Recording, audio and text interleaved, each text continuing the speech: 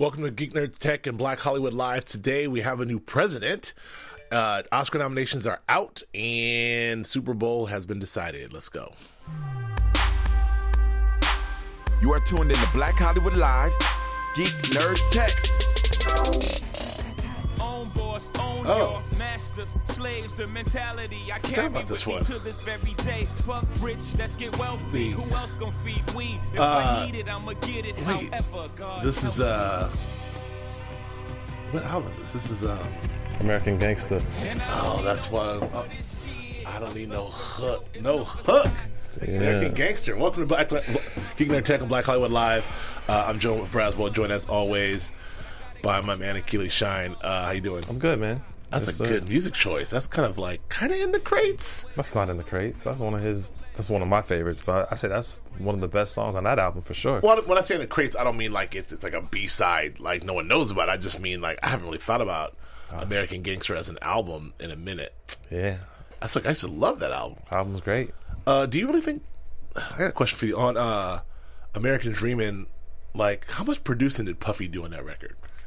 I mean, Actual producing. I mean, who knows? I mean, unless there's video footage, who knows? Okay. I mean, do you believe you like? Varying definitions of what a producer is these days. So, Right. I mean, are you actually twisting knobs? You know, are you playing chords? Are you programming drums? Or are you just pointing and telling people what to do? Yeah. I mean, I wonder about that. Or are you just slapping your name on it? Well, I mean, I think about like in terms of Rick Rubin, who obviously used to in terms of hip hop and what he produces, used to actually program and do drum beats and was earlier in that. But now as a producer, he's very famously a guy who just kind of sits on the couch, listens to what you did, and then makes a bunch of notes. Is like put the drums here, this, that, there, which is still great, and puts in the studio and does it. He's not twisting knobs. Or Rick Rubin's Are not you that producing guy. or conducting? It's a difference. So I mean, I'm not mad at Rick Rubin, but like when for hip hop, if you're Diddy and you're like strings there, I don't know. Anyway, I digress. I mean, I feel that is a form of producing, but I prefer the more hands-on. I prefer to like the artists that are more hands-on, that can actually execute, you know, and give direction. Like who are playing riffs, doing stuff, playing keys, playing stuff, like you know, like all the ones we like Dre. Yeah. Perhaps. You got to be able to have the tangible, hands-on approach and be able to direct, you know, with your voicings. So, I mean, Right. I think Diddy has exemplified both of that, but whatever. Great. So welcome to Geek Nerd Tech. We have a few things we're going to touch on, a couple things. We're really going to hit on the Oscar nominations, which happened in the social ramifications of these Oscar nominations.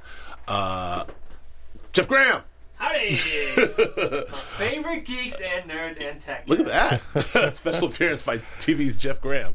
So we're going to get into that, and we'll also talk a little bit about the Super Bowl hype. We'll get more into it next week, but as that. And a little bit about, I mean, you know, President Trump. And his, Enough for President Trump. Whatever. I mean, maybe we'll glance over those. But so Oscar nominations came out yesterday morning. How do you feel about those nominations overall? I mean, like, how do you feel? Did you get a chance to see? And what do you think? I mean, I think that this year we were Representation of black this year folks we're more wise. represented. I mean, in terms of best film, best picture, there's the three of the slots are black films: Fences, Hidden Figures, and Moonlight. So I think in terms of, and all of those films are very diverse in nature. And show a varying degree of black culture. And I love that it's not monolithic. It shows, you know, that we have the ability to tell multiple different type of stories and have different type of emotions, you know, taken from each of those films. So I love the fact that people enjoyed those films, and I mean, because it completely shatters the argument that, you know, black films can't, you know, bring in revenue at the box office. Hidden Figures. Precisely, and also, I think the slate of representation is good for the industry and also good for the audience. So I'm happy to see that, you know, Denzel's represented. Yep. I'm happy to see Taraji. I'm mad that she didn't get Best Actress nomination. I think she deserved that for sure. Yeah, but, that's a tough one. That's a tough one. Yeah. Octavia got it though. Right. I do think that, you know, the politics of the industry will allow itself to, you know, honor La La Land, to be honest. I think that's going to be the one that's going to sweep it. So we'll see. What do you think? I've gone the other way on La La Land, just to start where we pick up when you left off. The more space I have from La La Land, the less I like it. I mean, I think it's a charming movie and everything else, but you know, I don't know, best original screenplay. I don't know. I mean, some of the things feel like they're just, you know. I know that Hollywood likes to self-congratulate and likes the idea of a good old-fashioned musical and all that other stuff, but as an overall piece of work, I think it deserves to maybe get a Best Picture nod. Emma Stone for sure, best actress. Other stuff like 2 original songs. I think the audition song is actually a really, really wonderful song. The City of Stars over Pharrell's stuff. I mean, do they need 2 songs in the joint? I don't know. I mean, that's the first thing. I am happy, back to our representation and diversity. We didn't really talk about the documentary category, which is very strong. I mean, you've got Eva, you've got Ezra for O.J. Made in America, somewhat controversial 10-hour television series with a couple of theatrical plays. Yep. What do you think of that, by the way? Is that like cheating a little bit? No, not at all. So when we have our 10-hour Star Trek joint, if Netflix wants to put it in the theaters or whoever, I don't think it's cheating. I think it's the distribution platform. It's just another distribution platform. Right. So you want to be able to provide the content wherever people are. But it doesn't matter. Like, my point is like box office receipts on that. Like the idea, like we're going to make this eligible for Oscar contention by putting it in the theaters. I don't think it's based on box office. No, receipts. It's not. No, it's not. It's just based on the fact that does it run in these cities for X amount of time? Okay. I mean, I think that's a good strategy. Like, it's a product. You want to be able to market the product as well as possible. You want to market it to the consumers who are going to watch it. And you want to market to the people that are going to vote for it to win awards. So I don't see that as a negative. Like elevating it from the Emmy category into the Oscar category by throwing it in the theaters. I mean, that's like saying it's a distributor's choice. That's like saying, well, why are you spending $100 million on marketing when others only spend $10 million? Like, why are you spending that much on marketing? That's fine. You know. So if ABC wanted to put back in the day the 2-hour MacGyver movie into the theaters. Hey, for them, take that risk. Yeah, okay, I got you. And there's one more which I'm drawing a giant blank on. We have one more in the documentary category. I mean, I know we talked about Ava. No, there's Ava is OJ, Ava, and something else, which I'm anyway, I'm not aware of that one. So. Good showing, all along, good showing. But one of the things we want to talk about here is, our boy Bezos. He was front and center at the Golden Globes, and now he might be front and center at the Oscars. Like he's got the first streaming network ever to have an Oscar nomination. Oscar nomination for Best Picture. Best Picture. Yeah, very good point. Yes, that's really for Best Picture. We talk about the ESPN move, right. But good for Bezos, right? Yeah, 100%. I think it's great that a streaming platform is getting the accolades and the recognition that it's getting. I mean, I haven't seen that movie yet, so I can't really give a proper critique on that. But I think in terms of his strategy of releasing it in movies and then saying that he'll have it for the platform, Manchester by the Sea, having it for all those that have Amazon Prime in February, I think that's a great strategy. I know Netflix did that first with our boy. I forgot the name of the movie with Idris. Beast of No Nation. But I think it was simultaneous. You could watch it on Netflix. You could stream it on Netflix and watch it in the theater. And the result of that wasn't. The payoff for that wasn't as great. So I think that Amazon kind of got this strategy good, like to acquire the film and then release it like a traditional release and then stream it. I think that's a great strategy for them to move forward with too. Yeah, to your point, like this is it. Like this is why you do this. This is why it's perfectly conceived and executed by Amazon. We're going to fund this movie. We're going to get it into the theaters. We're going to get Oscar attention, and then we're going to have it on our streaming service exclusively for a time. It doesn't get any better than that. Congratulations to us. Yeah, I mean, think about it. If they win, that's going to help boost up their subscribers. I want to be an Amazon Prime member just because of that. Mission accomplished. Right. Mission accomplished. I Am Not Your Negro. That's what I'm thinking. James Baldwin. The Baldwin joint. So yeah, right. I mean, OJ Made in America 13th. I'm Not Your Negro. I mean, that's a strong showing in the documentary category. I'm very happy with this. And in the female category, we've had this before. We have 3 African American women in the female category. I should say not African American because Naomi is English, but from Moonlight. But playing an African American woman, person of color, for sure. I'm very happy to see Mahershala Ali get it from Moonlight. Like that was a great. I mean, that was a fantastic performance and a great role. We got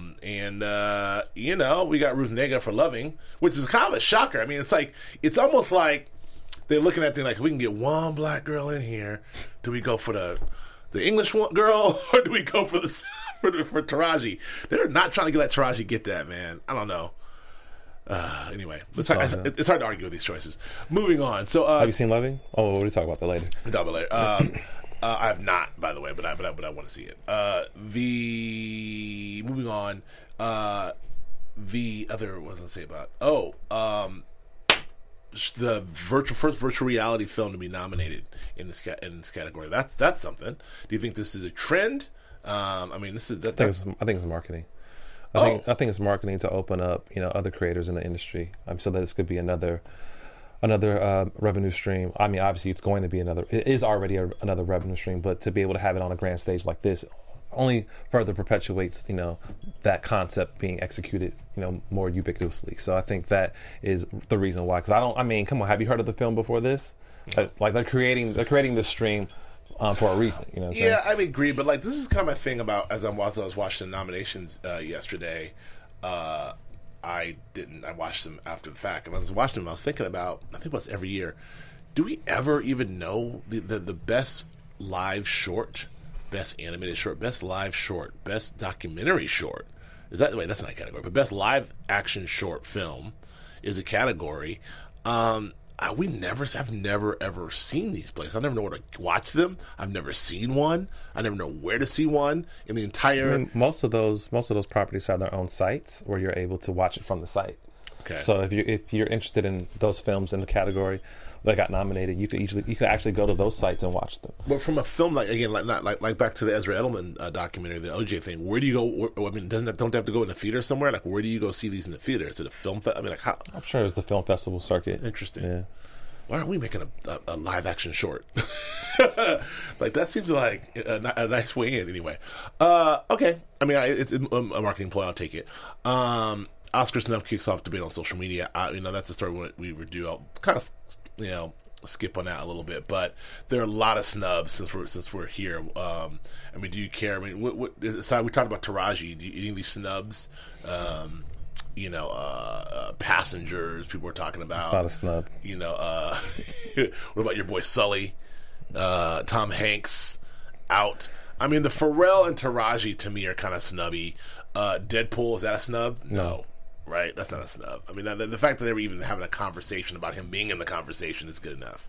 I mean, the movie did well, but let's take it easy. Slow down. It's an Oscar movie. I don't know. Anything else? Nah, nothing else, man. Okay. I want to go on this Trump story about the EPA and the USDA. I mean, and Trump. Trump's ordering these media blackouts. Yeah. And the EPA and the Department of Agriculture are the latest of these. Right. I mean, the raging war against the EPA, and I mean, I'm anti-planet. I don't know why I'm wasting time on this. But anyway, but the idea. What do you have to say about this? I mean, really quickly, I think that it just shows the Trump regime and how really it's operating on multiple levels and the layering of it and how just dysfunctional and disastrous it is. The fact that you'll silence these federal agencies that are more green in nature and promoting more advocacy for people to be environmentally conscious, and Trump is saying blackout, no messaging. I want to be able to control this messaging because obviously the messaging you've been putting out goes against my policies and goes against the campaign that I would like to bring to fruition. So the fact that he is using his presidential executive power to be able to do that and silence their social media, I think says a lot. But I think it's working against them. I mean, there was a case, I forgot what national park it was, but they actually, one of the employees actually just said F that and tweeted out a whole bunch of factual information about things that are happening with CO2 emissions and just the environment in general. And I just love the fact that there was some type of activist stance against him, against that order. And then it puts him in positions like, hey, I'm going to put out a bunch of facts about what's happening to our environment, and then you're going to black them out. It's just it's so fascistic. And anyway, it's definitely some interesting times, if not scary. Speaking of which, there's a company in Seattle that's starting a new. I mean, it's kind of, I don't know how newsy this is, but I'll give them credit. I think it's called Pressatirity. That's how you pronounce it. It's a news site. Using it's sort of like I don't know if it's an anti-Trump site, but it's all fact. It's a fact-based site here, and I feel like that in the wake of what we talked about with Facebook and Facebook doing last week, talked about Facebook sort of doing their version of this. I like the idea of the rise of a fact-first sort of generation of news. So we can't sort of have this fake news. We can't have this, if your brand is facts, you can't really be called fake news. Kellyanne Conway over the weekend coined the term alternative facts, which is insane. But I don't know, this is cool, right? I think it's great because it's about accountability and it's about streamlining all the information into one centralized place so that people can access them very quickly and easily in a very easy way. So I like the fact that this site is dedicated to fact-checking Trump, his campaign, all the way up into being president-elect, and now his presidency. And so the fact that you can go there and type in, you type in a keyword of a particular issue, and then you'll be able to see his tweets or see, some of his live speeches or whatever, and be able to, and then see the articles that are connected to those, and be able to really do a deep dive on stuff. And really, I think it's a great portal for people to kind of just like have that access to it, just in case, like, hey, 2 years from now we forget something he said in 2016 leading up to his presidency, and now we can go back, and the people have this information to be able to, like, nah, buddy, you said this or you did this. Like, I love the fact that these Seattle guys, these Seattle developers thought of that, because I think our reliance on traditional news media sometimes does get skewed, and even with the whole fake news, I think to have a place that has great information is dope for all of us. Yeah, I agree. I hope there's definitely more of these sites, and I want the proliferation of these sites, because I'm wondering as traditional media, I don't say it's dying, but traditional media is in trouble. And so if we can get the rise of a new generation who relies on this place, and we can base it in fact, and we can sort of build a coalition of folks who listen and value facts as opposed to hyperbole, then we're in good shape. We're already off to a good start. Hazley, who's kind of a pop star, who I think is okay. Is she American? I can't know if she's American or English, but like sounds Ashley Fingerpain. That sounds phalange pain. That sounds English to me. Anyway, she goes by Hazley in Halsey, and she did something dope during the Women's March. She had a statement about Planned Parenthood and basically said, whoever retweets this, I'm donating $1 to every person that retweets this. And now she's donating over $100,000 to Planned Parenthood. I think that's amazing. I think that's a great form of put your money where your mouth is activism, using technology, using social media. I think it's a great thing. And it's also a way to share and get a message out. I think it's really smart. Yeah, absolutely. I think she hit all the touch points. She raised money for an organization that, she actually used at one time. And I think it brought awareness, it brought community. And I think I love to see other entertainers / activists utilize social media platforms in this way, because I think this is a good way to, stand for something. And like you said, put your money where your mouth is, not just, a random tweet here or there or a random appearance, but you're actually going to put up your own bread to put a flag in the soil of what you believe in. So I applaud her for that. I think that's great. Yeah.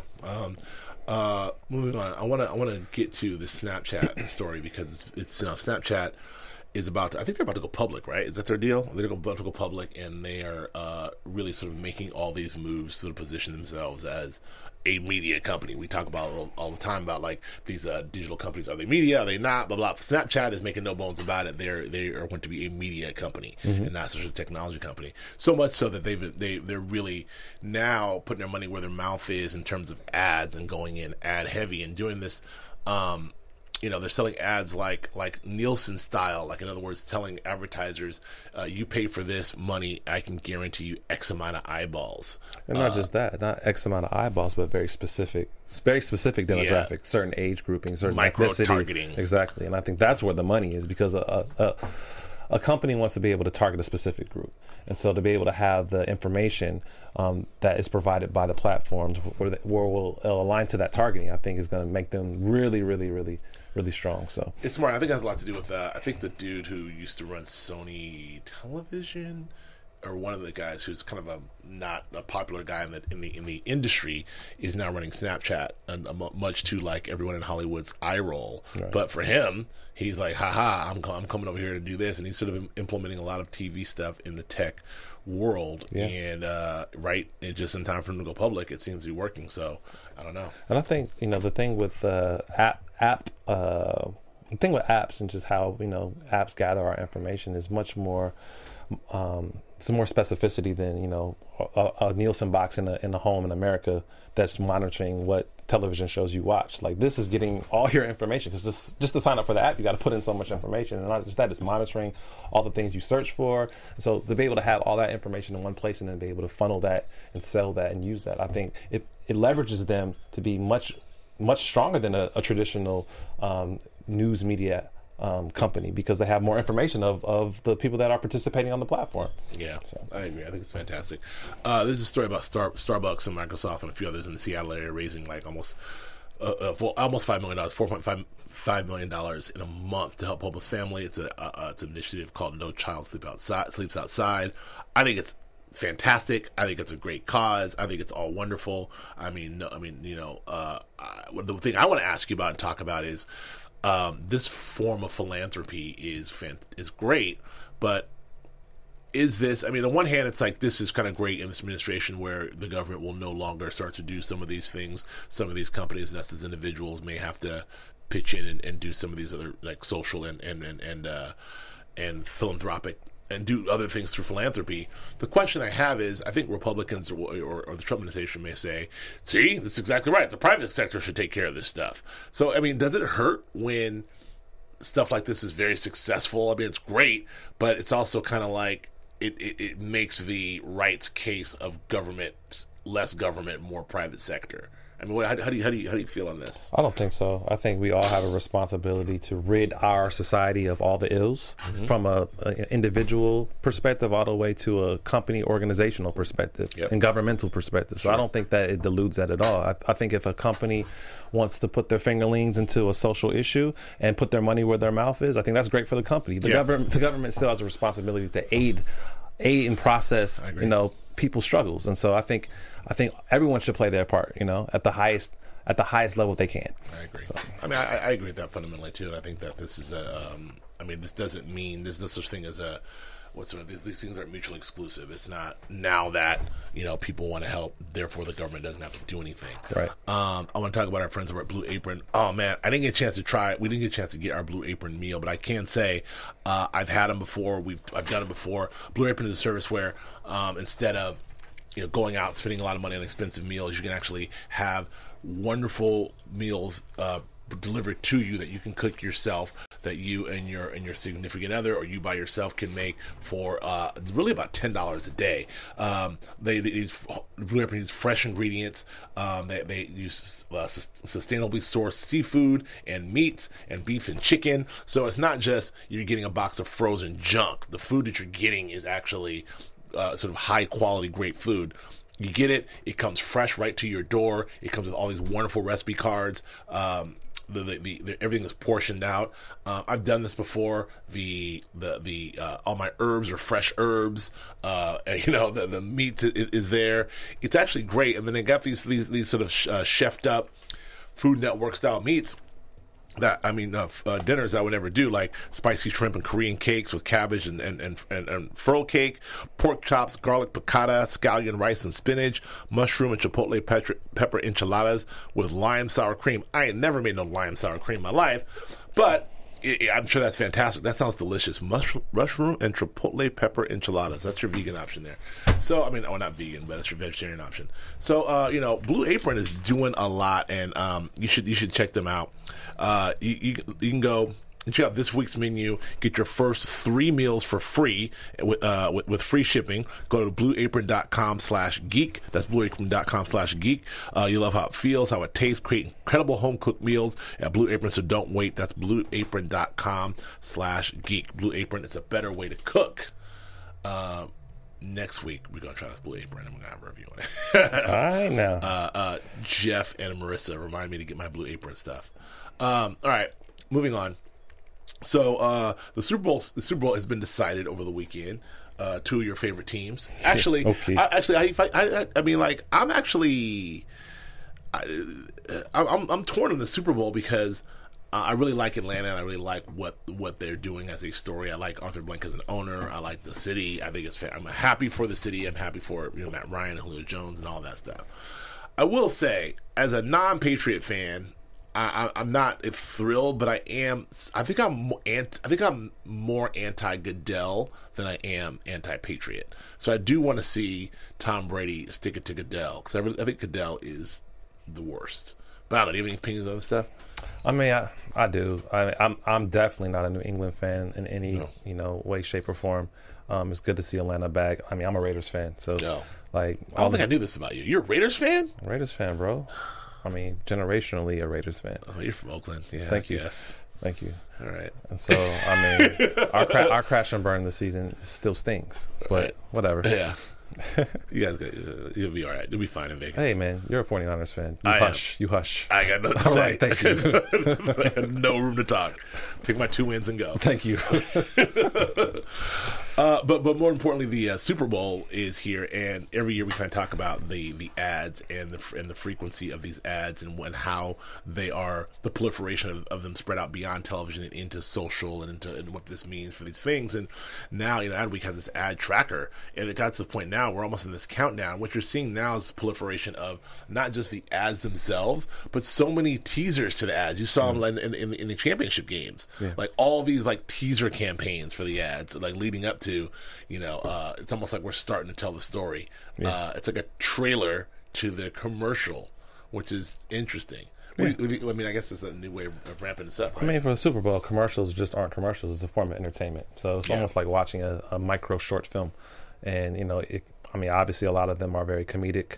And, they have a lot of sophistication. Sometimes you might see new cinematography and new, CGI type of stuff.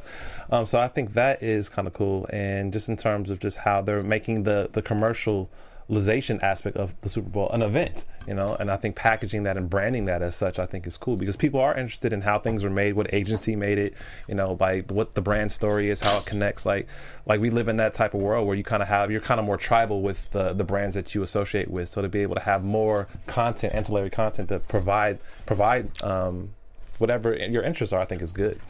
I agree 100% what you're saying. I feel like over the last couple of years, I feel like the buzzworthiness and the quality of Super Bowl ads have gone down. I don't know if my expectations are higher. I don't know if I'm just kind of like, shoulder shruggy. I feel like I've been sort of disappointed at the ads, especially the last two, especially last year. Oversaturation, man. I don't think there's any real takeaways. I mean, monkey robot baby or whatever it was, baby pair. What's that Mountain Dew one? I mean, there's some that are like weird, but nothing. I can't find any real takeaways. So I'm really hoping for something, comedic or spectacular or something to grab my attention. The teaser trailers so far, I'm snoozing. So far. I mean, but even to that point, I think that maybe there's a carpet pull with that, because a lot of the commercials we already see before the Super Bowl. Yeah. You can watch them on YouTube. So it's not, the surprise factor is kind of eliminated. And I mean, to what I just said, I think it's just the saturation of everything. So much content, it's just so much brand everywhere. Yeah. It's on our Instagram, our Facebook, it's everywhere. It's who cares? It's hard to make an event when everything is in your face all the time. I'm much more thrilled about the Apple commercial with the dude dancing around than I am about, that to me is one of the best ads around. So, it's hard to say, what they're going to do in Super Bowl to top that, but we'll see. Yeah. Star power is always a thing, so we'll see how that works out. Last but not least, Star Wars 8 has a title, The Last Jedi. We can only assume that is referring to Luke Skywalker, who is in the final scene of Episode 7.